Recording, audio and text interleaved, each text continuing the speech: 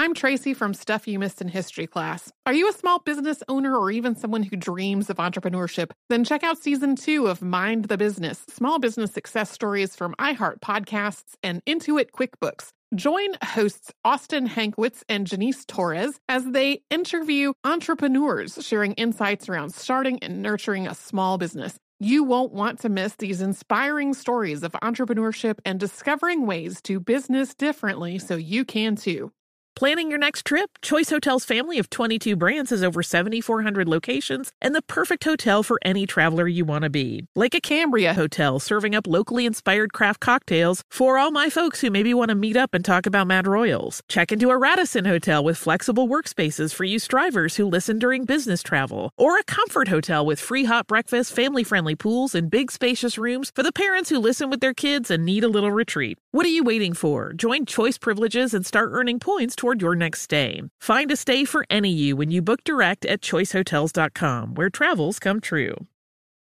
What does every grocery store aisle now have in common? Products that come in paper packaging. And not just the obvious ones like cereal boxes and juice cartons. From beauty products to boxed water, there are more opportunities to go papertarian than ever before. So why should you? Because paper comes from a renewable resource and can be recycled up to 7 times. Simply put, it's the smart choice for the environment. And it turns out the easiest choice for you. Learn more at howlifeunfolds.com/papertarian. When you think about the future, what kind of technology do you envision? Whatever the future holds, artificial intelligence will undoubtedly be at the heart of it all. Join Graham Class as he hosts Season 2 of Technically Speaking, an Intel podcast, and hear from the minds transforming healthcare, retail, entertainment, personal computing, and more with the help of AI. Tune in every other Tuesday and explore the latest technology that's changing our world today and creating a more accessible tomorrow. Listen to Technically Speaking, an Intel podcast on the iHeartRadio app, Apple Podcasts, or wherever you get your podcasts.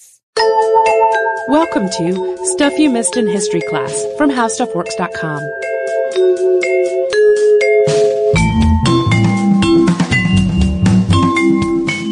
Hello and welcome to the podcast. I'm Tracy V. Wilson. And I'm Holly Fry.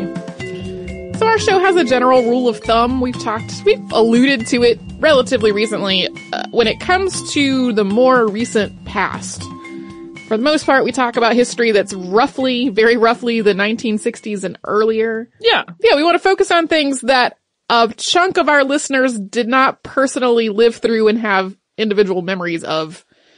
And it also helps us to focus a little farther in the past, because we're able to take a broader perspective a lot of the time and find multiple perspectives on things so that we can compare those and get a broader picture of what actually happened.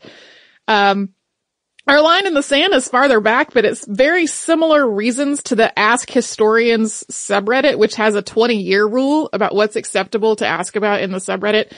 That is a great resource, by the way, which we're going to link to in the show notes. So even though our line in the sand is farther back, it's very similar to the reasoning to how they frame it.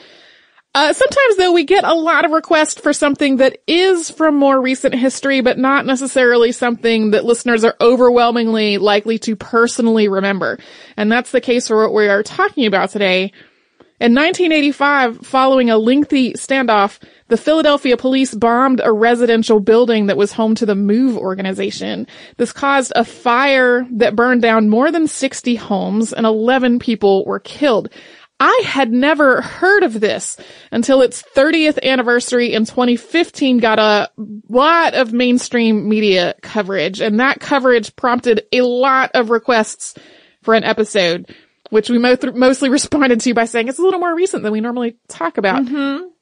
But then a year later, we got another wave of requests for an episode, so anticipating another wave in the anniversary of this year, we decided to put it on the calendar. And even though folks who grew up in Philadelphia or who have studied or been part of relevant fields of study and social movements and that sort of thing are likely to remember this, I never heard of this has been a common enough refrain in May for the last couple of years that it seems worth it to devote an episode. Yeah. Articles about the MOVE bombing since its 30th anniversary have often pigeonholed the organization as a Black liberation group or a Black power group. But this is, at best, a partial description.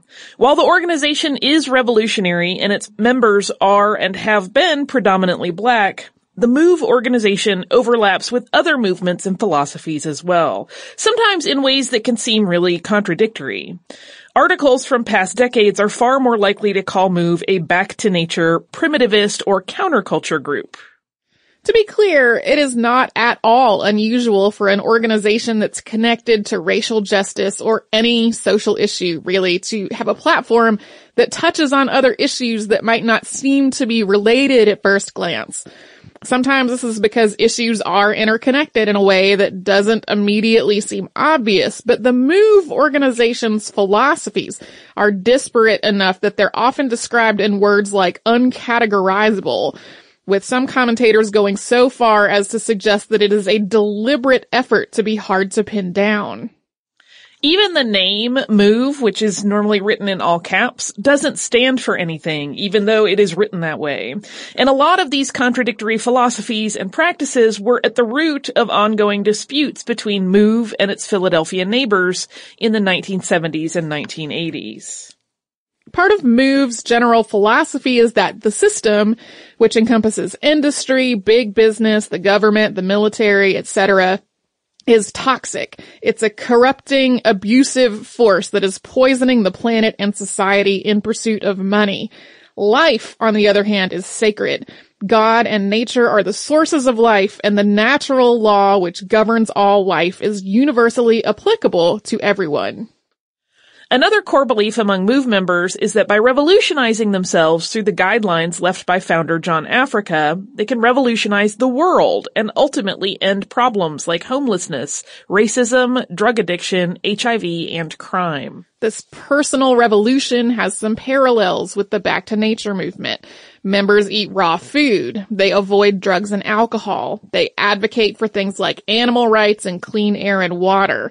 Technology is seen as harmful, with members going so far as to use wood stoves for heat and to break up the sidewalk adjacent to their home to restore the connection to the land. Members also live collectively in communal living situations, all adopting the surname Africa after John Africa. Based on this focus on the sanctity of life, it may seem that the next logical step is nonviolence. But the MOVE organization also believes in self-defense, seeing it as a basic human right and part of the natural law. Archival footage from the documentary Let the Fire Burn shows members practicing physical self-defense in the yard and patrolling around their headquarters with firearms. And the organization's conflicts with law enforcement over the years have, more than once, stemmed in part from the presence or the believed presence of weapons in the MOVE compound. Law enforcement often approached those conflicts under the assumption that the members of MOVE were in fact heavily armed. Breaking up sidewalks and patrolling with weapons would have easily been enough to cause a problem between MOVE and the neighbors, but this was really just the tip of the iceberg. MOVE believes that hair should be left in its natural state, uncut and uncombed, and it discourages any kind of chemical for cleaning bodies and clothing. And the idea of respect for all animal life includes feeding rats and stray animals. Uncontained compost piles at the property in the 70s and 80s were essentially just mounds of garbage, and all of this led to complaints from neighbors about hygiene, odors, and vermin. MOVE's principles for raising children, which includes feeding only raw food and not allowing toys and encouraging nudity, also led to reports of child neglect. Adding another layer, MOVE members physically fortified 2 different homes in Philadelphia, boarding over windows, erecting fences, and in one case building a bunker on the roof. They also played political lectures and other statements through loudspeakers on the exterior of the properties. Since part of the core philosophy was that it could take profane language to fight a profane system, what came over those loudspeakers was often filled with obscenities.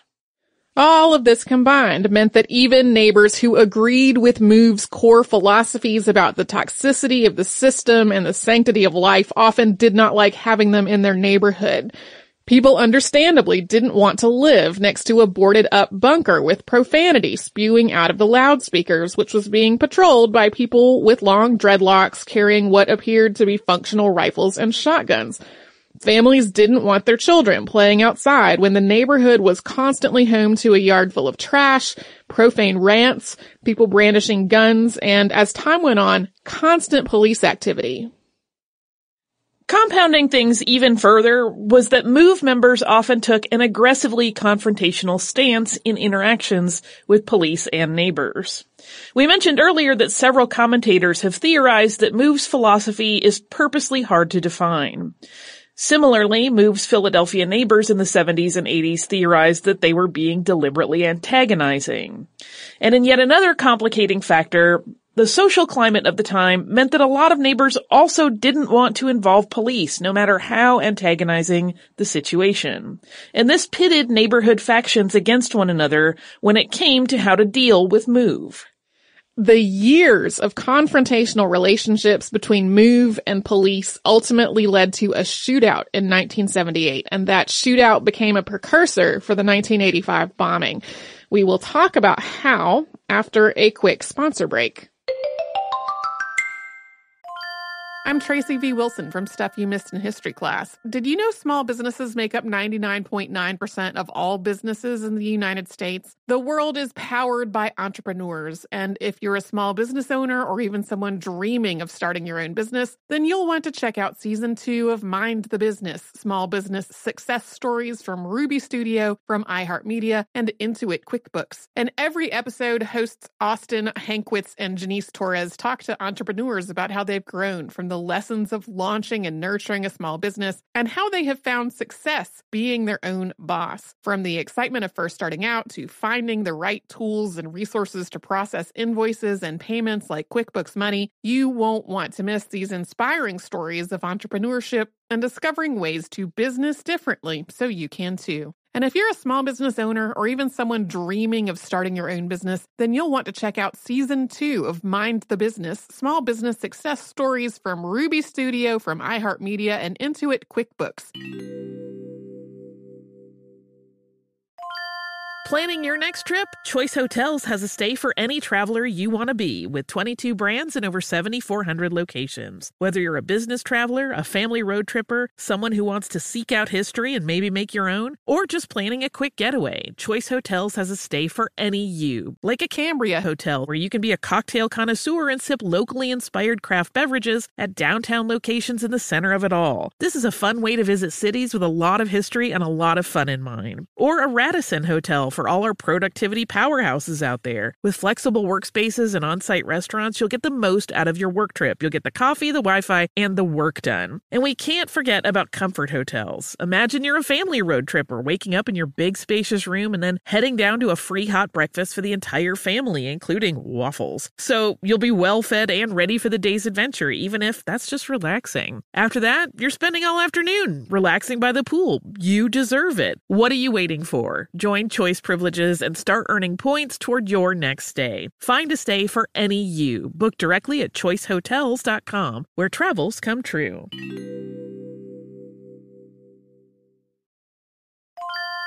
If you use paper, you're a human. But if you choose paper, you're a papertarian, someone who lives a paper-based lifestyle because it has a positive impact on the planet. And also because it's the easiest choice you'll make all day. Seriously. It's as easy as reaching for boxed instead of bottled water. It's as easy as opting for beauty products that come in paper packaging. It's as easy as grabbing eggs in a cardboard container. And that's all in one trip to the grocery store, which, if everyone's being honest, you were planning to go to anyway. But paper isn't just an easy choice. Papertarians know that it's the smart choice, too. Because paper comes from trees, a renewable and sustainably managed resource. And paper products are designed to be recycled. In fact, when you choose products that come in paper-based packaging, those fibers can go on to be recycled up to 7 times. So why wouldn't you go papertarian? Learn more at howlifeunfolds.com/papertarian. Focus Features presents Back to Black. I want people to hear my voice and just forget their troubles. Experience the music and her story. Know this, I ain't no Spice Girl. like never before. That's my daughter. That's my Amy. On the big screen. I want to be remembered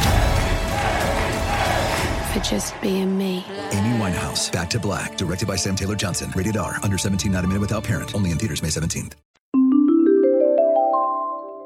In the mid-1970s, Move, which had been established earlier that decade, moved into a Victorian-style home in Powelton Village, Philadelphia. In general, this was a politically tense time, both nationally and locally. The United States' involvement in the Vietnam War had been hugely divisive, and Philadelphia's mayor, Frank Rizzo, had previously been the police commissioner. He had run on a law and order platform. Philadelphia police had developed a reputation for unnecessary force and for cracking down on black neighborhoods a lot harder than on white neighborhoods. This was so much so that in 1979, so a year after the shootout we're about to talk about, the U.S. Department of Justice filed a lawsuit against the city. Move's clashes with neighbors in Powelton Village began almost immediately, including monopolizing community meetings with profanity-laden rants. Complaints from neighbors led to visits from police, which led to confrontations, which led to arrests. As members of Move wound up being convicted of a number of offenses and incarcerated, the organization became even more aggressive, basically trying to use these confrontations to draw attention to their efforts to get their incarcerated members released. In May of 1977, after more than a year of this cycle of escalations and calls to police, Move members were spotted on the barricaded porch of the home, wearing military-style clothing and carrying weapons. Neighbors called the police, and the police surrounded the house. This seemed like it was the last straw from the police point of view. They insisted that they would maintain a constant presence at the Move house and arrest anyone who left it, and they would charge whoever left the house with firearm infractions and incitements to riot. A lot of the neighbors, of course, did not like the idea of the police keeping a home in their neighborhood surrounded, regardless of whether they sympathized with Move or not, and they started trying to negotiate. Father Paul Washington, a minister, and Joel Todd, an attorney, were each involved with both formal and informal negotiations with Move and the Philadelphia police to try to bring about a peaceful resolution. These negotiations stretched on for months, and in this whole time there was a lot of police activity in the neighborhood and a lot of altercations, and eventually Todd got Move and the police to mutually agree that Move members would submit to an orderly arrest process. They would cycle through the residents of the house so that there was always somebody at home to look after the children and feed the animals. Once people were arrested, they would be released without having to post bail, although Move wanted a written guarantee of this and the city would only provide a verbal one. Move also agreed to allow a health and weapons inspection of the premises. The one point that they absolutely could not agree on was that Move would ultimately vacate the home.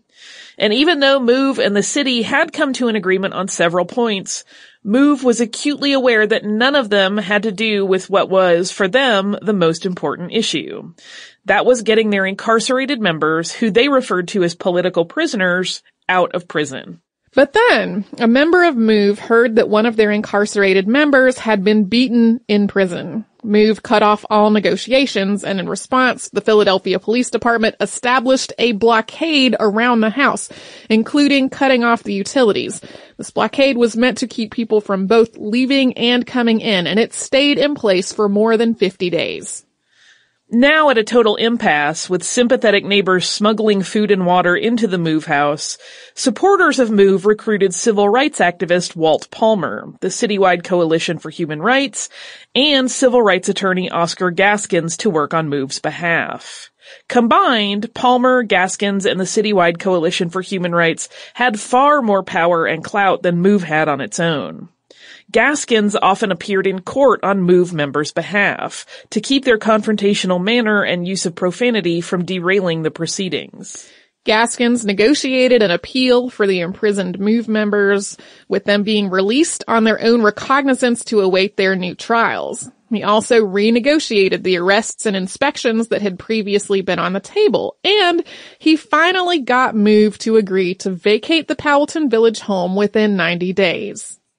For the most part, Move followed through on what was agreed upon during these negotiations. This included the sanitation and weapons inspections. The only weapons found on the property at the time were not capable of being fired. The one biggest sticking point was the agreement to vacate the premises. It was, unsurprisingly, very difficult for Move to find another place to live. A number of people looked for more rural property, which seemed to be a better home for the organization than the city was. Probably would not cause as much of an issue to be out in the country with their particular sort of back to nature practices than in the city in very close quarters with their neighbors. Eventually, a farmer in New Jersey offered to donate farmland, but at some point Move got the impression that he was planning to use them for slave labor. And after Move refused his offer, all attempts to find a new location totally broke down.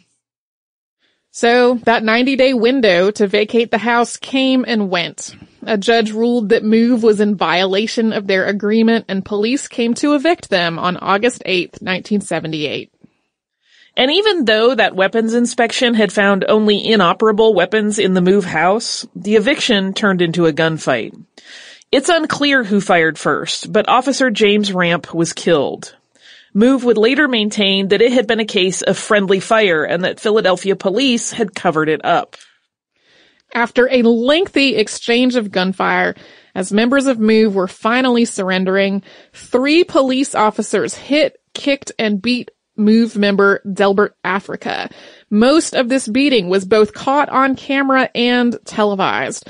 Philadelphia delayed releasing the names of the 3 officers for nearly a year, and once the case finally came to trial, the judge issued a directed verdict of acquittal just before the jury was to come back from its deliberations. 9 members of Move were convicted of various crimes, including conspiracy and third-degree murder in the shooting death of Officer Ramp. They had all represented themselves in the proceedings before the judge had them removed for disruptive behavior. Their sentences ranged from 30 to 100 years in prison. 2 of those people have died in prison, but the other 7 are still incarcerated as of this recording in May of 2017. The city of Philadelphia tore down the Move house 2 hours after the eviction and shootout took place. This incident shaped how Move and the Philadelphia police worked with one another from this point on, and we're going to talk about that after we first pause for a little sponsor break.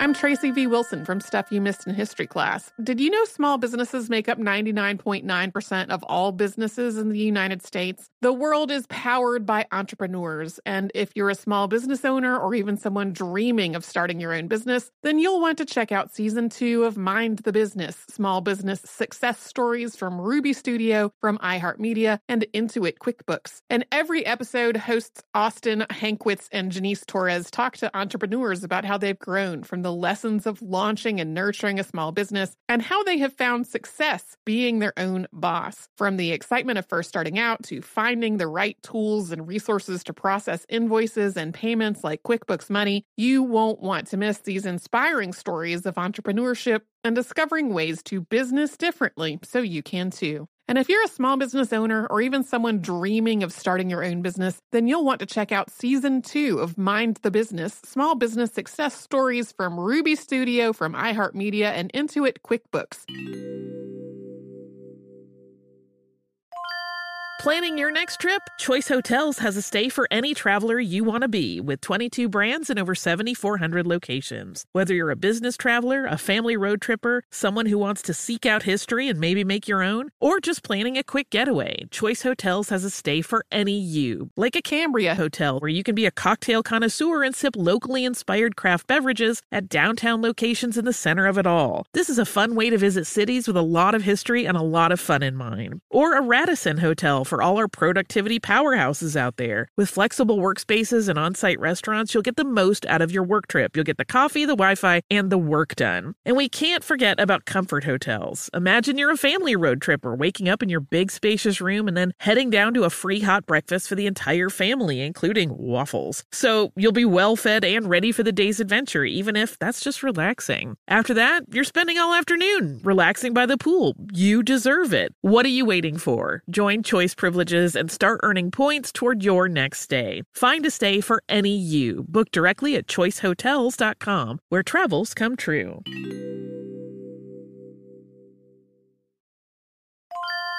If you use paper, you're a human. But if you choose paper, you're a papertarian, someone who lives a paper-based lifestyle because it has a positive impact on the planet. And also because it's the easiest choice you'll make all day. Seriously. It's as easy as reaching for boxed instead of bottled water. It's as easy as opting for beauty products that come in paper packaging. It's as easy as grabbing eggs in a cardboard container. And that's all in one trip to the grocery store, which, if everyone's being honest, you were planning to go to anyway. But paper isn't just an easy choice. Papertarians know that it's the smart choice, too. Because paper comes from trees, a renewable and sustainably managed resource. And paper products are designed to be recycled. In fact, when you choose products that come in paper-based packaging, those fibers can go on to be recycled up to 7 times. So why wouldn't you go papertarian? Learn more at howlifeunfolds.com/papertarian.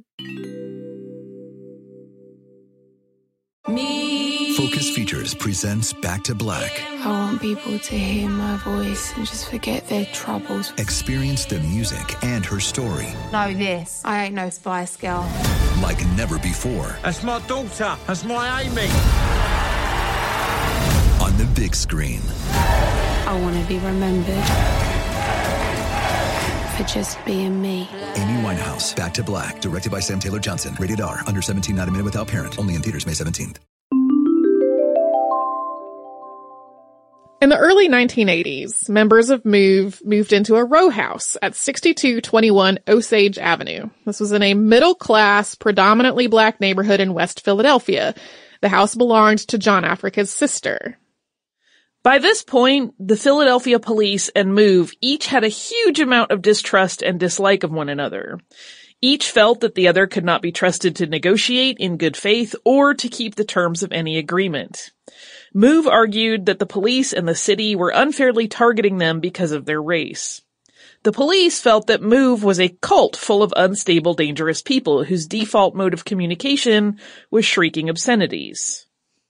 There's been a lot of analysis of the whole pattern of arrests of MOVE and of generally policing in Philadelphia in the 70s and 80s, and it seems simultaneously absolutely true. Yes, they were being targeted more because of racism. Also, the style of constantly confronting people with obscenities was making it worse. Like, those things simultaneously true. Even though, as an organization, MOVE had really started to become embittered and hostile toward the Philadelphia government and the police, at this point they also had become hopeful that they were going to have a more sympathetic ear within that government, because on January 2nd, 1984, Wilson Goode had become Philadelphia's first black mayor. MOVE hoped that he would help them get their incarcerated members out of jail, and that included the MOVE 9, which was their name for the people who had been imprisoned in the death of Officer James Ramp. They also hoped that the mayor would get the city to allow what they viewed as their free expression of their religious beliefs, which was essentially a lot of the stuff that was causing so many problems within their neighborhoods. The city, however, at first wanted to avoid getting directly involved. So the situation on Osage Avenue played out much like it had in Powelton Village. Members of MOVE fortified the house with boards and built a bunker on the roof. They collected animals and they fed strays. They broadcast obscene messages from loudspeakers and patrolled with what appeared to be functioning firearms. There are lots of, photos and archival footage and things like that of this neighborhood before the bombing happened. And it really is startling. Like, the camera will pan down this row of very neat, well-kept, beautifully maintained row houses where it's clear that, like, families of middle-class people live. And then all of a sudden it is a boarded up, fortified, structure with a bunker on the roof. And it's very jarring when you, look at it. So neighbors were making repeated complaints about the noise and the weapons and sanitation and the bunker on the roof and the welfare of the children living in the house.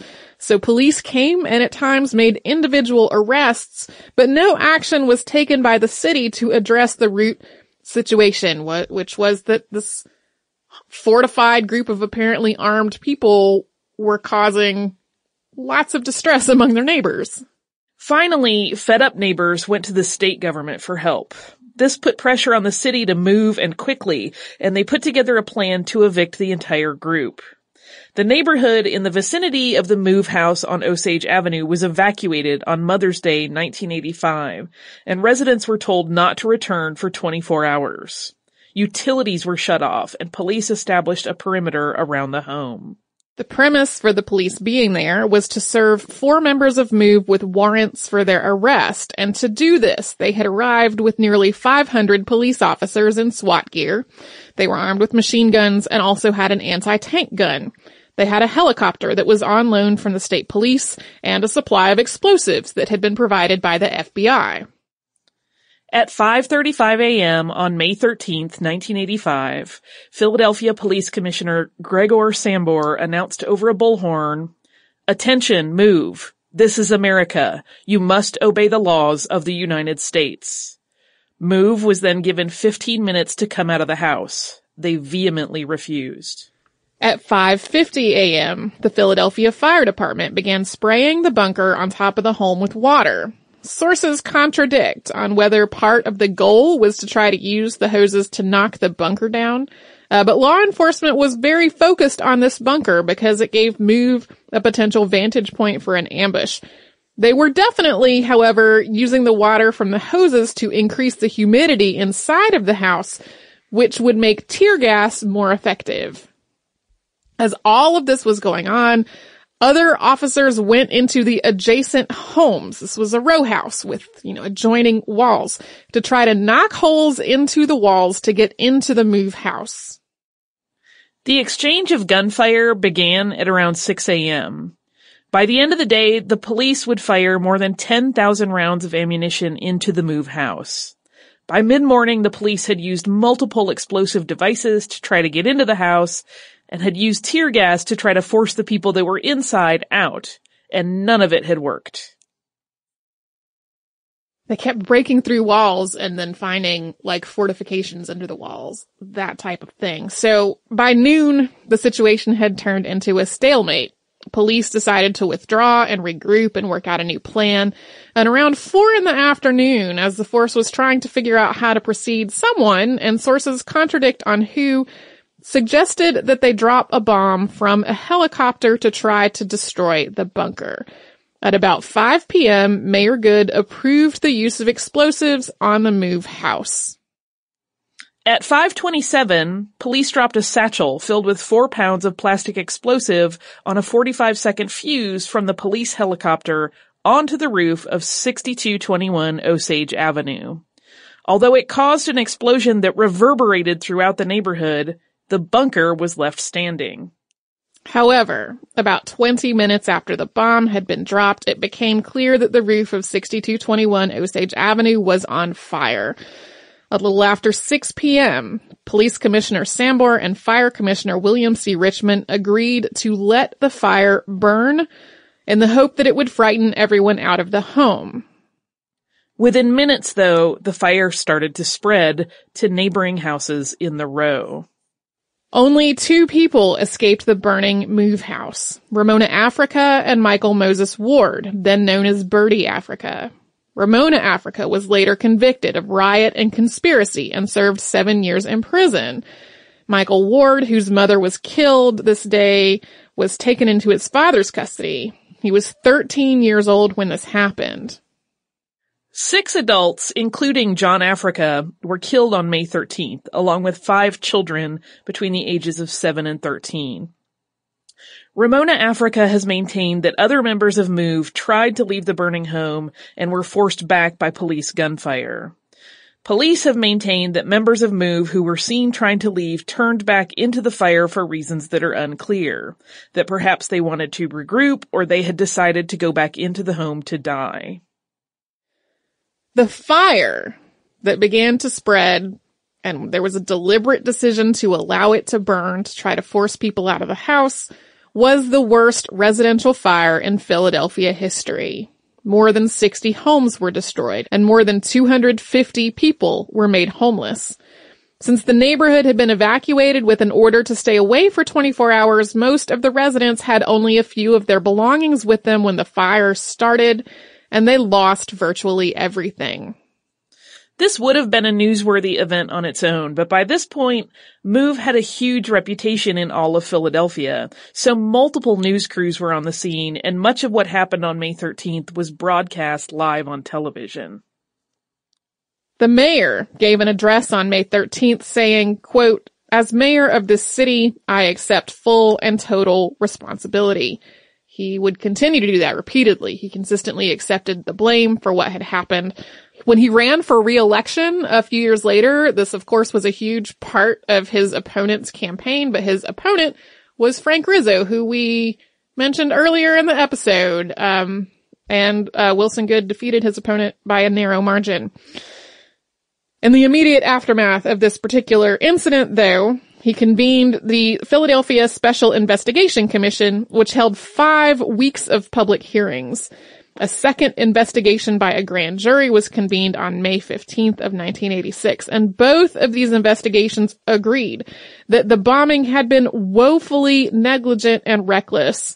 The grand jury report issued on May 3rd of 1988 called it, quote, "an epic of governmental incompetence." The incompetence, unfortunately, continued in the rebuilding of the homes that were destroyed in the fire. The rebuilding effort was shoddy and mismanaged, and in 1987, 2 contractors were charged and convicted of stealing more than $200,000 of the funds that had been earmarked for that redevelopment. The 2 contractors and Ramona Africa are the only people convicted of any crime in conjunction with the MOVE bombing. Estimates are all over the place, but the loss of property, the original rebuilding effort, and the years of repairs that followed that shoddy and mismanaged construction had a total cost in the tens of millions of dollars.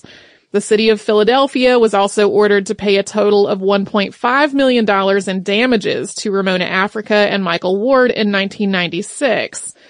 Ramona Africa is still living, and Michael Ward died in 2013 at the age of 41, apparently due to an accidental drowning while on vacation. In 2000, 15 years after the bombing and the fire, the Philadelphia Redevelopment Authority decided it would be too expensive to continue to try to fix the ongoing problems from the earlier poor quality rebuilding. They bought out many of the area's remaining homeowners, offering first $70,000 and then $150,000 to leave the area or to release the city from any liability for further repairs.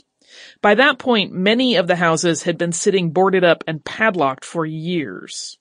In April 2017, the city of Philadelphia announced that a company called AJR Endeavors had been selected to oversee the redevelopment of 36 houses in the neighborhood of Osage Avenue with a projected cost of about $3.2 million, with some of that cost also being dedicated to funds for a public work of art in the neighborhood.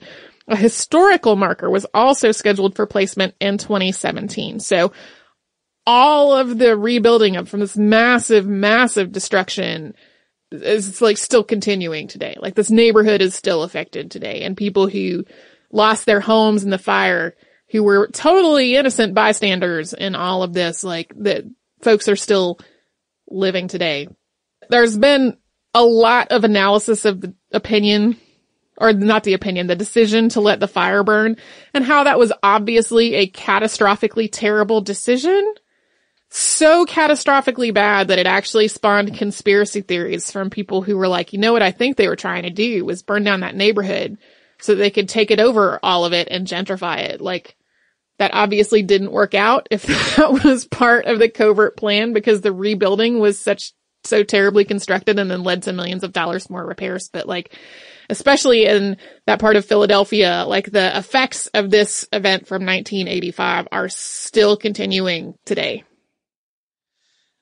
I'm still back on, I can't help but wonder what it must have been like for neighbors to basically be told by police, hey, evacuate your home. Your neighborhood is going to become a war zone.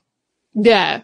Well, and there are, because the whole thing played out on live television, like you can see in archival footage and in, the documentary, Let the Fire Burn, that we referenced earlier in the show, like you see people either seeing on television or coming back to the neighborhood and seeing what was happening, and people make comparisons to Vietnam and how it seems like a war zone. There's a scene where John Africa's sister, whose name I unfortunately didn't write down in my notes. She's no longer affiliated with MOVE from what I understand. So I didn't really get as much into that part, but there is footage of her arriving back in the neighborhood and seeing what is going on and just being distraught. Obviously it was just a horrifying event for everybody who was present that day, a lot of whom, are still living. And then, of course, the loss of life, including a lot of children during the fire and the shootout itself. What's the listener mail situation like? More depressing? No, it's not. No, I would not call it depressing, but it is about one of our more, serious episodes we've done lately, which was on the Cato Street conspiracy. One of the things that came up in that episode was that two different sources had said completely contradictory things about a previous trial that Arthur Thistlewood had been involved in.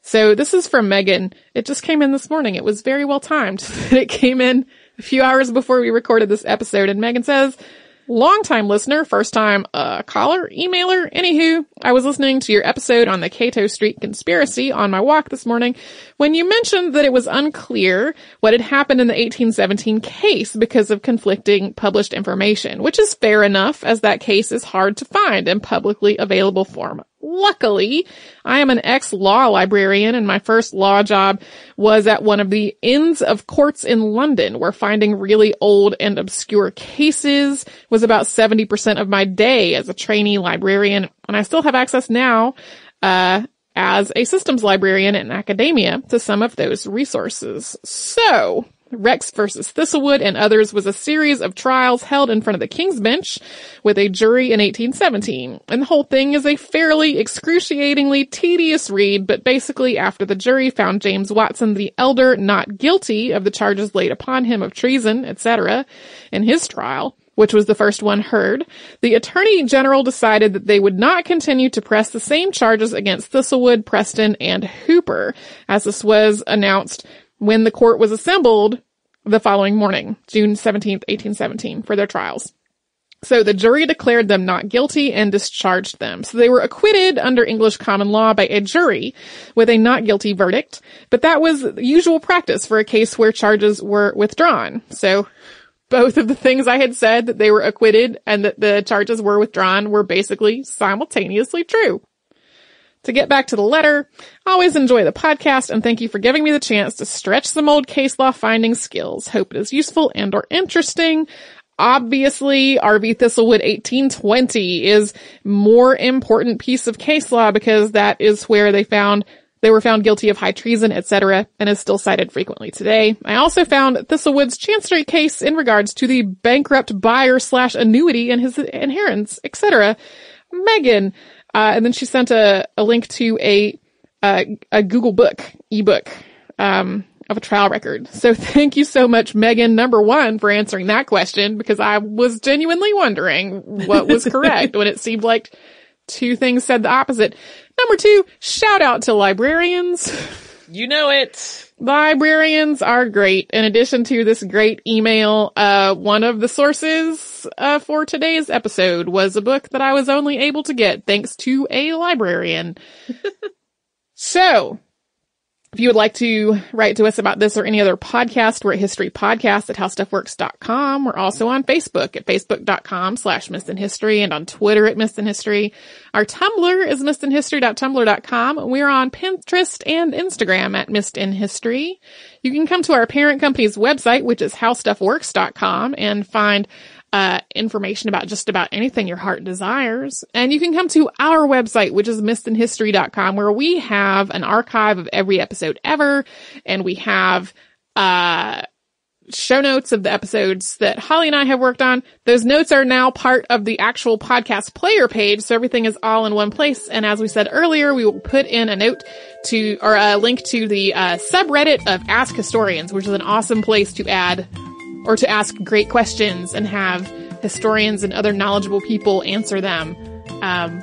One of the ones I saw this morning, which had a great answer, was it really fun to stay at the YMCA?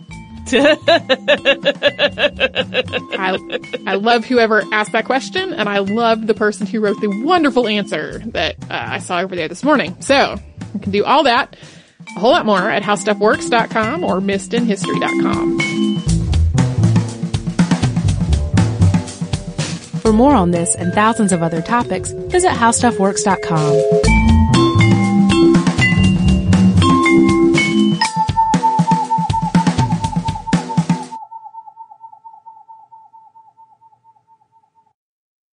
Xumo Play is your destination for endless entertainment. With a diverse lineup of 350 plus live channels, movies, and full TV series, you'll easily find something to watch right away. And the best part? It's all free. Love music? Get lost in the 90s with iHeart 90s, dance away with hip-hop beats, and more on the iHeartRadio music channels. No logins, no signups, no accounts, no hassle. So what are you waiting for? Start streaming at play.xumo.com or download from the app and Google Play stores today. All you can stream with Xumo Play.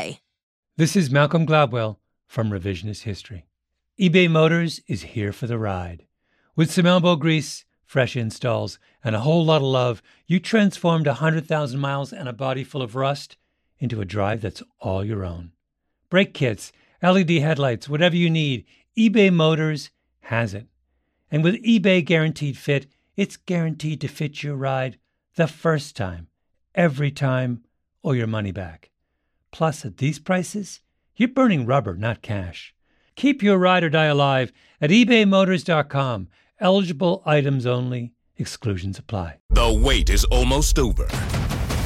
Get ready for the 2024 NFL season as the full schedule is announced. Bring it on. Every rivalry, every rematch, every rookie debut, every game revealed. The 2024 NFL schedule release, presented by Verizon, coming in May.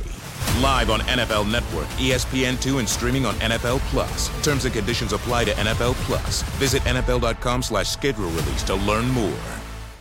Looking to part ways with complicated, expensive, and uncertain shipping? Then give your business the edge it needs with USPS Ground Advantage shipping from the United States Postal Service. Keep everything simple with clear upfront pricing and no unexpected surcharges. Keep things affordable with some of the lowest prices out there. And keep it all reliable with on-time ground shipments. It's time to turn shipping to your advantage. Learn how at USPS.com/advantage.